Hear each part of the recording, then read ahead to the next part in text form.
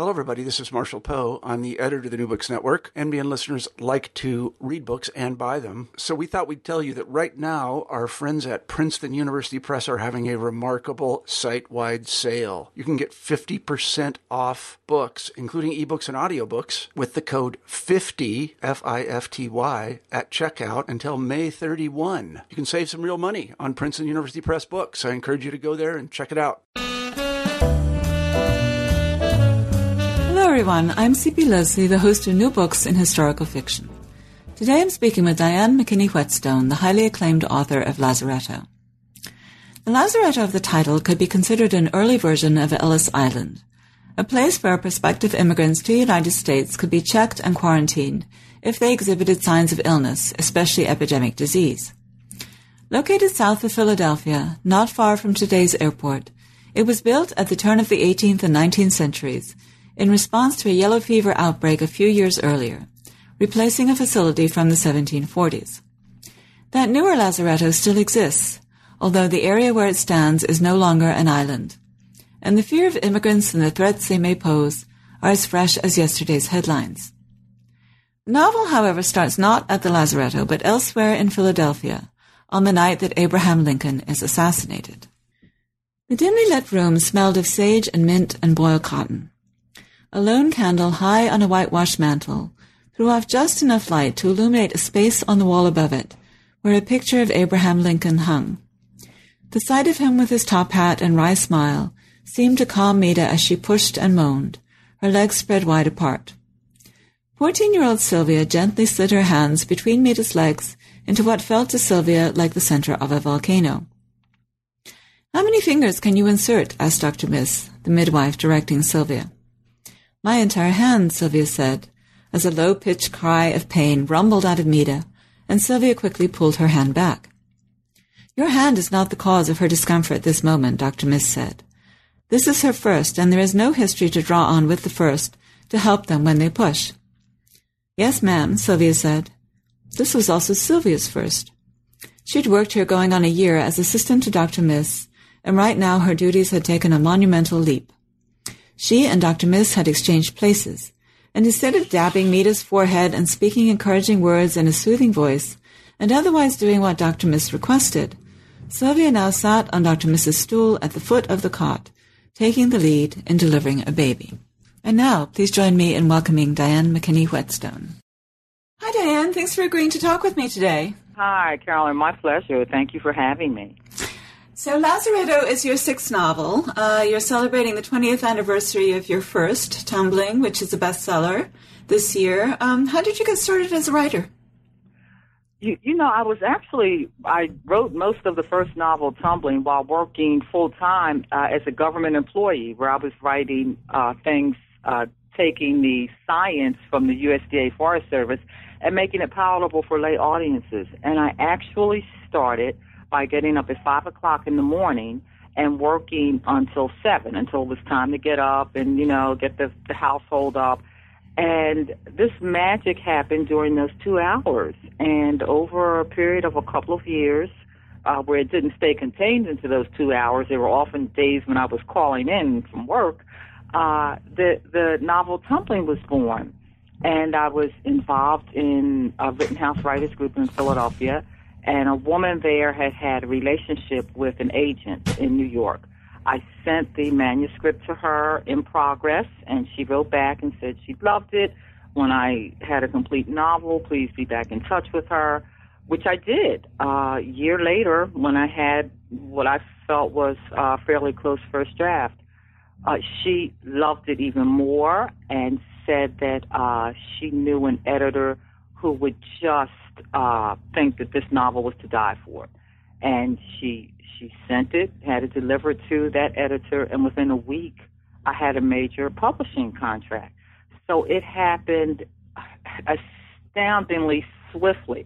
I mean, I was prepared for the litany of rejections that, I've been told are common for first-time novelists, especially. And I was braced for that. But I was delighted that that was not my experience. I mean, within a week of getting an agent, I had a publishing contract. So that was my road to publication, as it were. the people at William Morrow, who was the publisher at that time, they've now been absorbed by HarperCollins, were just really good with me, you know, with the editing and just walking me through the process. And there was this sense that, you know, they wanted to keep me for novel after novel. It really felt at the time like a dream come true, just because I had been prepared for the other side of it, to write and be rejected, and the paper, my wall with the rejection letters. But again, I'm just delighted that was not my experience. That's such a heartwarming story. It's wonderful that happened to you, and that it actually ever happened. I mean, yeah. The other side is what we all hear about. Absolutely. And I was certainly prepared for the other side, for sure. So tell us a little bit about Tumbling. What is the essence of that novel? The novel is set in 1940s and 50s Philadelphia, and in this, you know, what seemed to me by my mother's stories, anyhow, an idyllic neighborhood. It was a very close-knit neighborhood, and where the people got up every morning and scrubbed their steps, and, you know, till they like shone like diamonds. And the music was a lot of vibrant jazz during that time, and acts played in Philadelphia, so the music was very important. Church was also very central, and there was just this feel of this community. And we'd grown up with my mother's stories about what she affectionately called downtown, what's now South Philadelphia. And but then, you know, when she would say, oh, such a thing would have never happened downtown, our response was always, well, why'd you move? Because we were raised in West Philadelphia. And she said, well, they were going to build a road. And so hearing that throughout my childhood, when I started writing on a novel, not even knowing what it would be about or where it would be set, except that these details from my mother's story kept falling onto the page, I realized I was writing about her neighborhood, the neighborhood she talked about and loved, and that this notion of the road I just fictionalized, so that the story Tumbling is actually about a family and a community on this block of Lombard Street, and an infant girl is left on the main character's steps pre-dawn morning, and they take the child in and raise her as their own. And then 5 years later, it happens again. And there's like a jazz singer who's pivotal to the story. Noon and Herbie, the two main characters, are actually living in an unconsummated marriage, which, you know, persists for 20 years. And so it's then the road, the city wants to build a road through this community, and this notion of the road and this community being set apart in such a way just brings everybody's individual conflicts to the fore, and the novel just takes off. That's great. So all your novels are set in whole or in part in Philadelphia, right, Sam? Yes, they are. Mm-hmm. And is that because that's your hometown, or? I think it's partly certainly because it's my hometown. And when I first start writing a novel, I never know much about the story. I don't know much about the character. So the thing at least that I can know is the place, you know, the sense of place. And whether it was Tumbling in the 1940s and 50s, where I used my mother's stories, and my father was still alive during the writing, so I could certainly tap his memory, or later times where I could draw on my own memory of these places, of these neighborhoods, of these blocks, you know, the clatter, the rhythm, the smells, like all of these things about the city I know and recognize. And so because I don't know much else, I just like zone in on the sense of place, and the place then becomes a character until the other characters start to emerge and the storyline emerges, and finally I can see a plot that I can follow. So I always start with the place. And I think obviously Philadelphia because I know Philadelphia, but also because just, you know, the city is it's a place of such contraries. I mean, it's on the one hand, very cosmopolitan, I think world-class city. And but on the other hand, it can have a really small town provincial feel, particularly when you go kind of block by block and neighborhood by neighborhood. I mean, it's a place that, very moneyed, a lot of money, old money people in Philadelphia. And yet it's also a place with extreme poverty. It's a place where there are just, a whole, kind of international in its feel in terms of just the types of people who call Philadelphia home.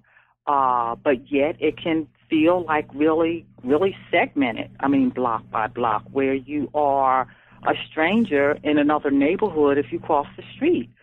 So that I think because of the contraries of the city, that I've experienced, it just becomes a rich setting for a novel, since, a novel does kind of have tentacles and grows all over the place, that there is always a different thing, a different texture when I'm setting the novel here. That's really interesting at so many levels. I should mention that I also live in the Philadelphia region, and it's kind of the forgotten stepchild between New York and Washington, D.C.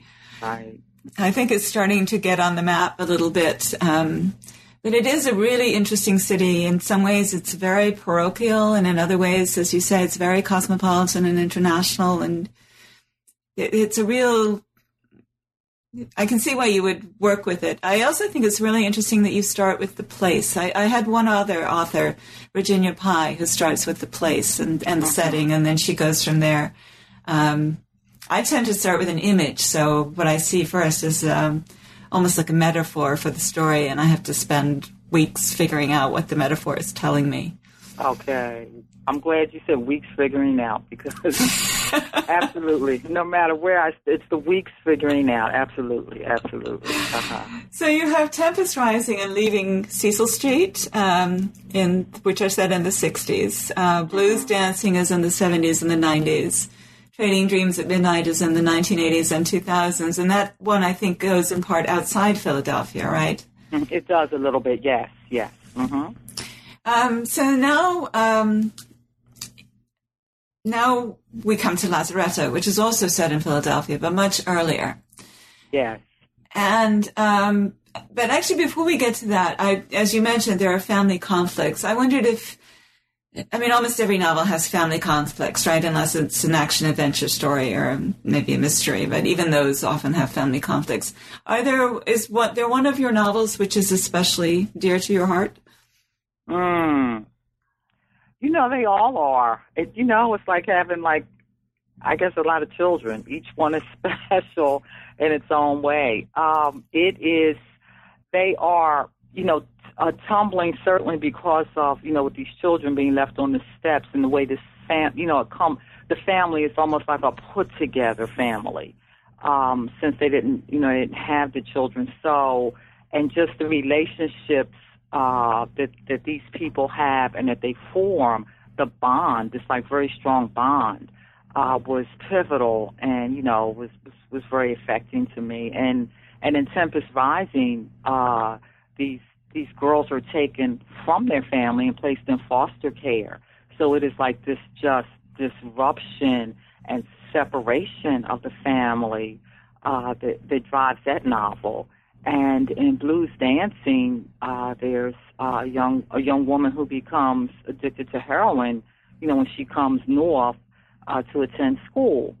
And so it is then the effect that one family member's actions, when they're destructive, can have on just the entire family.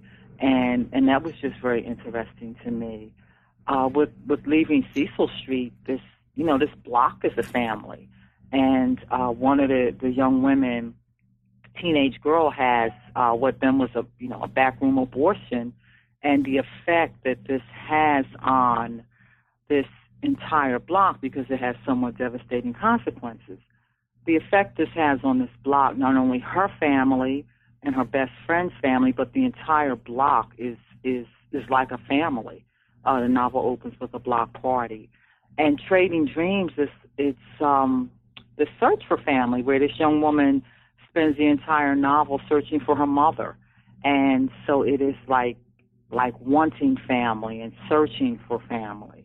And then in Lazaretto, we come to just the family as enlarged, and who is a part of the family and who's not, and kind of a redefining what a family is and means. So I suppose all in different ways are just very close to my heart. So let's talk about Lazaretto then. So what inspired you to write this story, which is considerably earlier in terms of time than any of the ones that you've done so far? It is much earlier, and as a result was, much more challenging to write, since obviously there were not people alive I could talk to get, just to get their sense of what the place was like. I actually was going to write about the yellow fever epidemic in the late 1700s and the 1790s that practically decimated the city of Philadelphia. I think, the population lost maybe 20% of the people. And at the time, prominent physician Benjamin Rush had pushed the notion that black people were immune to the fever, and which turned out not to be true. But, the black people were pressed into service to help care for the sick and dying. And I thought, wow, that's an interesting, provocative notion, and that might be a novel. And I mentioned it to my husband, who loves to do research. And so he started emailing me volumes about the yellow fever epidemic, and more than I could read. And I had to yell, stop, enough. Except that when I was, skimming through the material, I kept seeing this Lazaretto. And just the name, the way it rolls off the tongue is, I like the sound of the word, Lazaretto. And what is this Lazaretto? And I discovered that it was a quarantine station that was actually set up to protect against another yellow fever outbreak, because another one, to the proportion of the one that decimated the city, really could have permanently reduced Philadelphia to just a squalor-filled place of, smoldering rags. I mean, that is what the city was in danger of becoming, because during that horrible outbreak, people with money left. Anyone who could got out. The city at that point was the capital for both the state and federal government, and then they both fled. And so it was a pivotal point for Philadelphia. It was do or die for the city. And so the Lazaretto was set up, and all ships coming into the port of Philadelphia during high quarantine season, which was June to September, had to first be inspected. And any passengers who appeared sick were pulled off until they recovered, or it was, could be confirmed they were in decent health, or sadly until they died. And cargo was inspected. Anything that was suspect was burned, and it was just it was there, Lazaretto set up just to protect the city from another yellow fever outbreak, or any kind of plague, as it were, that could literally take the city down. So I was fascinated by this notion, and the name is from Lazarus, the patron saint of lepers, and also Lazarus biblically. Jesus raised Lazarus from the dead. So just the name had just significance, and this place just felt like a place to set a novel. I mean, where it, on the one hand, it's filled with possibilities. Immigrants are beginning their lives here, and on the other hand, potentially filled with plague, with disease, with death, with mystery. And it seemed like a very textured place to set a novel. As I've, read, you talked about us being, which we are, between New York and D.C., the Lazaretto was actually, some historians say, it's the grandfather or grandmother to Ellis Island. And during its height, more immigrants were processed through the Lazaretto than were processed at Ellis Island. And, of course, everyone in the world knows about Ellis Island. I didn't know about the Lazaretto, and I'm a native Philadelphian. And as you said, you did not either. And yet it is this place that is, this historical gem, very historically significant, not just for the Philadelphia area, but really for the entire country. So I decided to use that as a partial setting. Actually, I thought initially in the writing, I thought it would be the entire setting. But, the story would not stay contained on the Lazaretto because the characters had backstories. And so a full half of the novel or almost a half of the novel takes place in Philadelphia. And but then the things really happen when all of these people converge on this quarantine station. Yeah, I had never heard of it. It's like 10 minutes from my house. I couldn't believe it. It still exists, the rebuilt building. Have you been out there? I have. I went out there several times. I never actually went inside, but I did, there. I walked around the building and just stood there. And usually when I was stuck in the writing and I hoped for an epiphany, I mean, that never happened, but at least I did. I actually did visit, and yes, so it's still there, as you said. It is still there. Mm-hmm. Yeah, it was an island then, and then they filled it in. Apparently, it's very. I mean, the whole image, as you say, is terribly evocative, and it's still, it's still a problem that we're looking at today. People are still afraid of immigrants, and they're still worried about what they're going to bring, and. Absolutely. And yet it's a nation of immigrants, it's very bizarre. Absolutely. It is very bizarre. And the other thing is that, the yellow fever was transmitted by mosquitoes, and that was not known at this point, that people were, that there was this huge fear of it and keep people out who could potentially have it and burn all of this cargo. And yet here it is transmitted by mosquitoes, And I think in the same way that people fear immigrants for whatever reasons, when actually there's no rational reason for the response. So that's absolutely true what you're saying. Mm-hmm. So what made you decide to begin right after the Civil War? Because the Lazaretto itself had been in operation for some time by then. It had been in operation for some time, and in fact ceased operation in the early 1890s. And so originally I thought I would put it when the Lazaretto was winding down, and just to get, near the end of it. And then I think also it was more a conscious decision. I ended up actually starting it, as you've noted, after the Civil War. I think it was a conscious decision not to deal with slavery in an emphatic sense. In other words, even though slavery didn't exist in that form, had not existed in that form in Philadelphia for some time, but I just didn't want it to be then a book about slavery, even though the effects of slavery are still very rampant and very visceral in the novel. So I think it was a conscious decision. It was a conscious decision on my part to start it after the Civil War.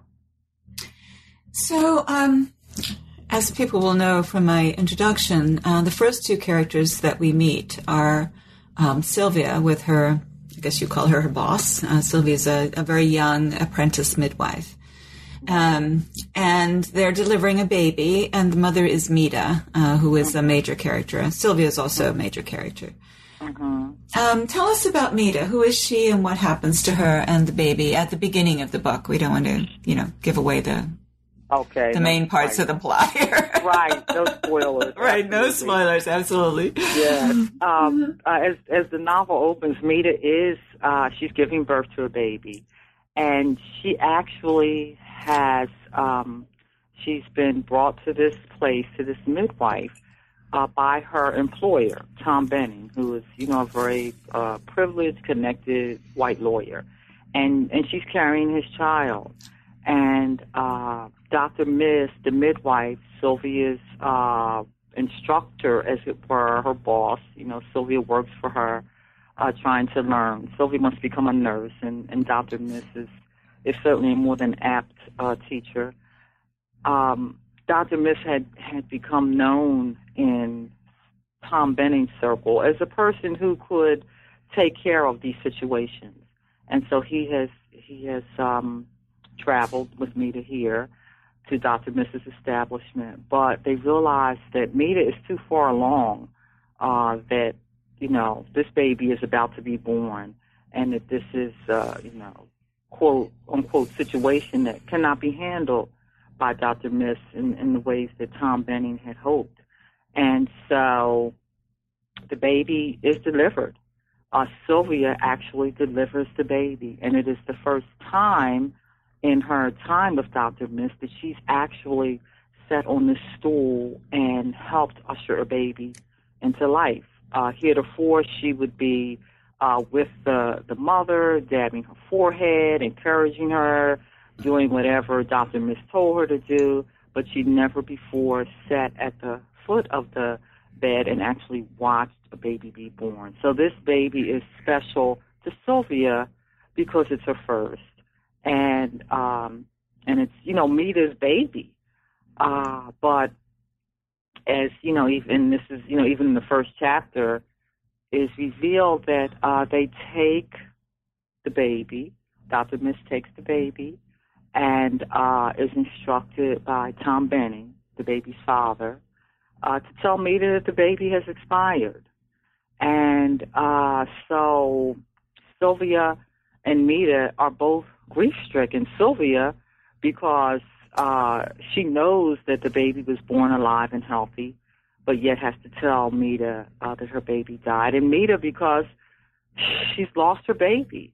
And in the opening scene, she's stretching her hands out to Sylvia, my baby, let me have my baby. But Dr. Miss takes the baby away. So Mita is, employed in Tom Benning's house as a kind of assistant to he and his wife. I mean, she's not actually a maid, but she takes care of like their clothes and their personal items and does their snacks because otherwise they have a full-time cook. But she does those kinds of things. She answers correspondence for his wife because Mita has been well educated by the Quakers and reads and writes very well. So, but yet she is devastated because, obviously, clearly devastated at the loss of her child. She also has, Mita, also has, we can't call it a special relationship because they don't actually know each other, but a special feeling about Abraham Lincoln and who dies. This is the night of his assassination, or at least when the news reaches Philadelphia. Sure. Can you tell us a little bit about that? Sure. She does have a special relationship with Abraham Lincoln. He was, looked at, very favorably by many black people during the time, and unfavorably by some who felt that he was not moving swiftly enough or that he could be doing more around the issue of slavery in the country. But for Mita, it's even more personal because, she would ask her mother from time to time who her father was. And her mother clearly did not know. And because of the times, her mother had probably been in situations like Mita herself was, where she was employed in households and, even though there was no real slavery in Philadelphia, there was, in a sense. I mean, these women were kind of owned by their employers. And so Meta's mother tells her to just pick a one. When she asks her who her father is, and her mother says, pick a one, pick a good one, and say he be the one. And, Meta would mention someone to her mother, and her mother would just kind of turn up her nose. But when she mentioned Abraham Lincoln, I say, Abraham Lincoln is my father, and her mother smiles and seems pretty pleased with that. And so in Meta's head, since her mother told her pick a one, pick a good one, and say he be the one, in Meta's mind, Abraham Lincoln becomes her father. Of course, he's not really her father, but in her mind and in her heart, he's her father. And so she just attaches huge meaning to him and also to his death, because when she's in the throes of labor, all she can see in front of her is the sketching of Abraham Lincoln that's hanging on the mantle above a small flickering candle. And she imagined that he is helping her and telling her, you're doing well, and even tells her, when the time of crowning comes, oh, the baby's almost here, you're doing well, Meta. And she just imagines that he's talking to her. And then the next morning, after they've taken her baby from her, and she's looking at the wall, and he's no longer talking, and then she learns that he, in fact, had been assassinated. So she just is devastated, twin losses, her baby and now the president. And so she begins sketching him. And her sketches of him just, she becomes known by them. And everyone who is special to her has one of her sketches of Abraham Lincoln, her brother for sure, hanging on their dining room wall somewhere. She becomes noted for sketching Abraham Lincoln in, a variety of poses, smiling, not smiling, just because he was just that special to her in her mind and her heart. So when she recovers enough from childbirth, she understandably doesn't want to go back to Tom Menning's house immediately, although she's employed by him, so she's going to have to go back eventually. And she finds her way to an orphanage, and here the Lincoln thing comes in again because she has just lost her baby, so she encounters these two newborn boys at the orphanage, and she becomes their wet nurse initially. And she names them after the president, Bram and Lincoln, and they are also major characters in the story. Their development is really, I think, the essence of the story in a sense. Tell us about them and about her relationship with them and how that plays into her relationship with the Bennons as she goes back to them. Yeah, she is still very much grieving, and in fact, when she goes to the orphanage, Benning has loaned her out to help at this orphanage while so that the staff can go and visit the president's body while he is in Philadelphia at Independence Hall, and Meta goes, and there are these infants, and she tells the head of the orphanage, well, I'm here just to take care of the babies, when she learns that there are babies there. And so they allow her to do that. So her time is exclusively with these two orphans. And she becomes so attached to them. I mean, she feeds them, she coos to them, she tends to them. And they just fill this void, this tremendous void that she has, grieving over the loss of her own baby. And these two babies fill it for a time. And she develops really a special relationship with the woman who heads the orphanage. And that woman, Anne, in fact, suggests that she sees how close Mita is to the boys and says, why don't you just take them back when you go back to the Benning household? And Mita says, well, he would never allow that. And she convinces her that, you have more power than you realize. Ask him.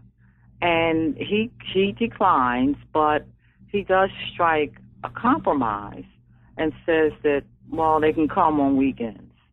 So the boys then come to, when Mita returns to the Benning household, the boys come back with her on weekends and on holidays, and otherwise she plans the errands and whatnot that she has to do outside of the Benning. She plans them so that they can be near the orphanage, where she takes Benning's boots and or something to be repaired for Benning's wife. She finds places that are close to the orphanage so that she can also then pop in on the babies, during the week. And so they grow to love Mita, and Mita grows to love them. And whenever she can, she has them with her. And they almost, they're these two white boys, but she loves them as if, she born them herself. So this brings us really to something that you raised earlier, but it's a very important part of the novel, I think, which is that there are these two complementary and to some extent contrasting communities, and Mita and Sylvia go back and forth between this very affluent white community and the black community, which is where their friends and family are. And Mita takes the boys with them, and of course the boys are also in the orphanage, which is like a poor white community. So they're living in these three different worlds. How do you see these different communities? They almost have their own characters. Mm-hmm. They do have their own characters, and they are. On the one hand, there is the world of the Benning household, this very upper class world, and where Mita is employed, and she has learned to navigate, and where she brings the boys, and they also learn to navigate in different ways. One becomes fascinated with the piano. Benning's wife is a very accomplished pianist, and tries to teach the boys piano. And the one, Brahm, loves the piano and is actually quite good at it. Link, the other, hates it. And as a result, Benning's wife dislikes him. She really didn't want any of the boys in her house. Anyhow, sullying up her house, these little orphan boys, so that there's this distinction drawn, among the white people of this, like, rich and poor, the boys, and then the Bennings, and then the obvious distinction with the black people, where Mita is, employed in this upper-class white household, and Sylvia, whose family is fairly well off. They're homeowners, and they're learned. Her father teaches at, what is now known as Cheney University, and so they're upper class. And then Mita's brother, Buddy, is a gambler, and Mita also takes at least Link to Buddy's house, and then Brahm also ends up there. And so there is this real, there's this vibrant, just active block of, where the gambling houses are, and where Mita goes, and the boys also go. So each of these communities kind of, fill-ins for what the communities were like, very entrenched, and people behave within the communities in ways that are expected of them. And so you get this sense of these boys, these white boys who go across all of them. I mean, they go to Buddy's house and where the gambling is going on, and they go to the Bennings, this upper class white neighborhood, and then they are at the orphanage, poor white boys. And so they kind of go across all of the communities in a way that, probably may have been exceptional because, these within these communities, they're walls, and they are not to be crossed, which is Benning's wife really protests the boys living there because this is breaking down a barrier here, having these poor white boys, in her house every weekend. And then Mita takes, the boys to her brother's house, which is, again, a barrier. These little white boys in this house, we're black gamblers. And Sylvia actually has a friend who lives that she meets early on in the novel, who lives on Buddy's block, on this block where there are gambling houses. And so she then also enters this world. And again, for an upper-class educated person like Sylvia, that's a no-no to be down there on Fitzwater Street. So that throughout the novel, there are these, very entrenched lines that are drawn not to be crossed, so that society can function as it functions, with people on the top and people on the bottom. But yet the characters kind of, just as, the racism and the bigotry is systemic, the characters kind of systemically cross these lines and enter into enter in communities where they otherwise are not supposed to go. And that certainly wasn't my plan as I wrote the novel, but, you figure things out in the writing. And so that became very exciting for me to explore. Yes, and it's one of the things I particularly loved about reading the novel is that you get these very distinct senses of the different communities and the characters. And, of course, characters at a certain level have a mind of their own, and so they insist on forcing themselves in directions that you may not have wanted. But then... Absolutely. We're going to skip most of the rest of part one because I don't want to give away too much of the story. But even in the promotional material on the back of the book, it mentions that that the Lazaretto it's sort of a crucible of the story, but it's also the extension, really, of what you were just talking about, because all of these communities come together on the Lazaretto, or at the Lazaretto. Mm-hmm. It's an isolated setting because, as I mentioned, it was then an island, so it was near the city, but to get there you had to go by boat. Mm-hmm. And so it's sort of like a setting worthy of an Agatha Christie movie or a story, even though it's not a detective novel in any sense.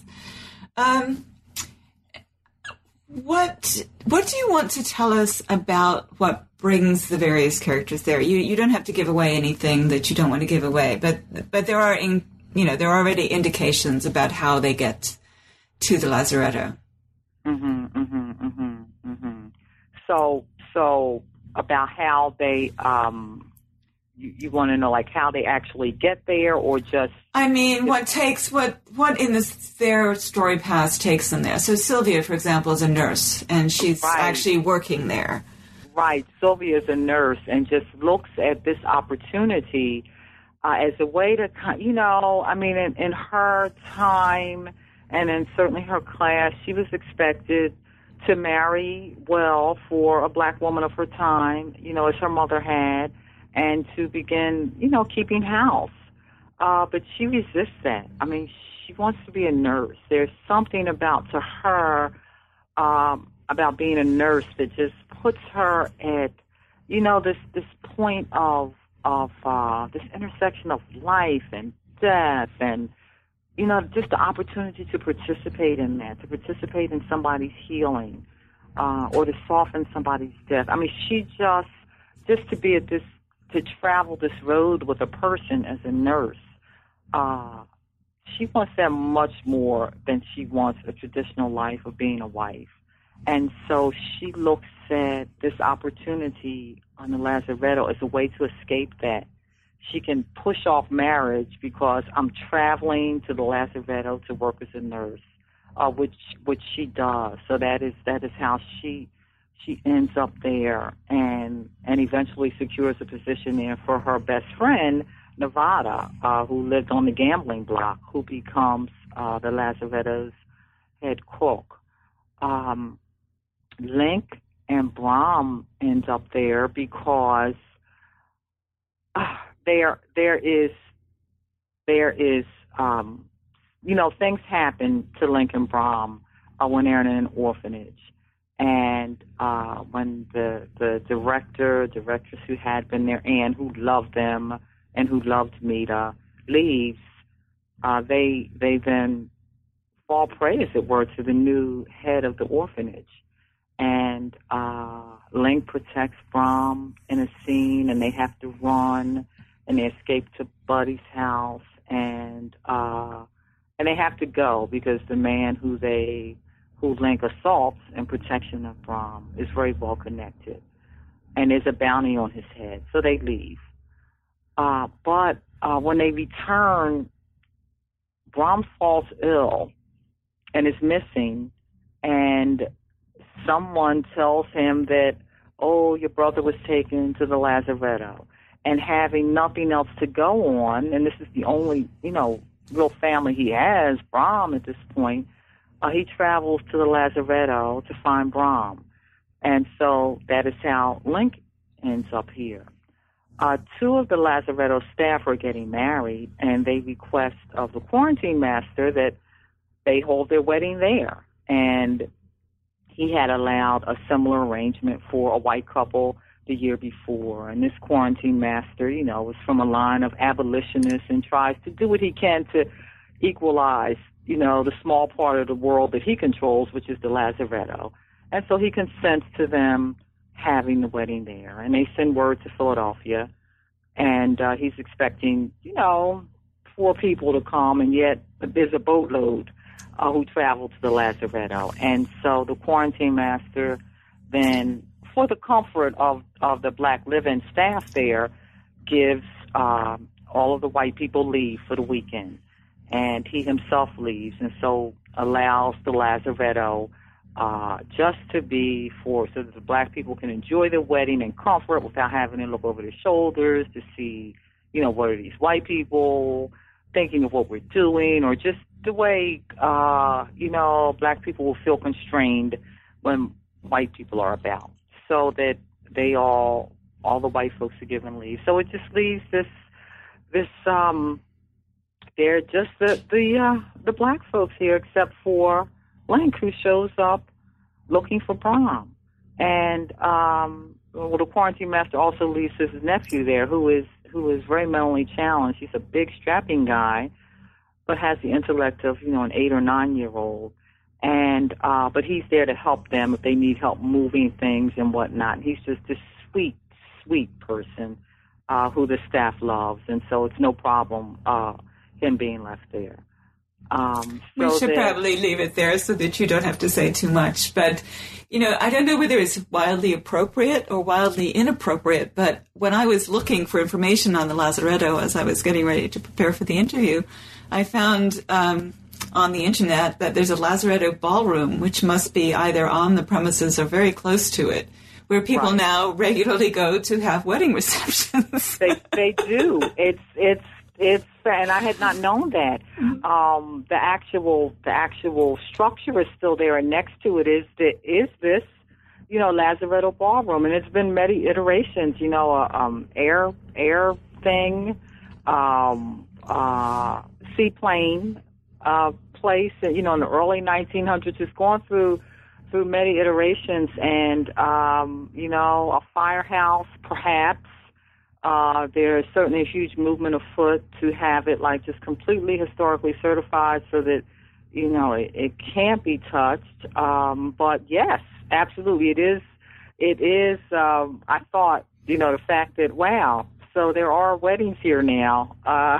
Yeah, right. How wild is that? Yes. Absolutely. So what would you like readers to take away from Lazaretto? Well, I think, certainly, I play around with race somewhat in the novel, and not play around with it in any kind of funny sense, but just the whole notion of race. And there are points in the novel where the default is changed. From historically, the default, would always be, white, and people wanting to be white. Except that, in the Lazaretto, the default is reversed, and there are, in the novel, there's, one young woman who looks very white, and she hates to be confused for white because she just wants to be black and wants to be known as black, whereas really, during, historically, if someone could certainly pass for white, they likely would, just to have, better shot at opportunity and, then be able to help their family and everything. So that the default is changed somewhat. And so, I think it gets down to the sense of, and not in a hokey sense of race doesn't matter, not in the kind of Pollyannish way. Oh, well, we're all the same, it doesn't matter. Because we're not all the same, but I think, one of the points that came to me as I'm writing the novel is that, well, yeah, we're not all the same, but there's strength and beauty in that too, that we're not all the same. And so the not sameness does matter, but it matters, I think, in the best possible ways. And that, when all of these people come together on the Lazaretto, things happen, and they happen in a way that, whether a person is black or white, or confused, that it's okay. I mean, that they are who they are. So I think that that's kind of the point of the book, that,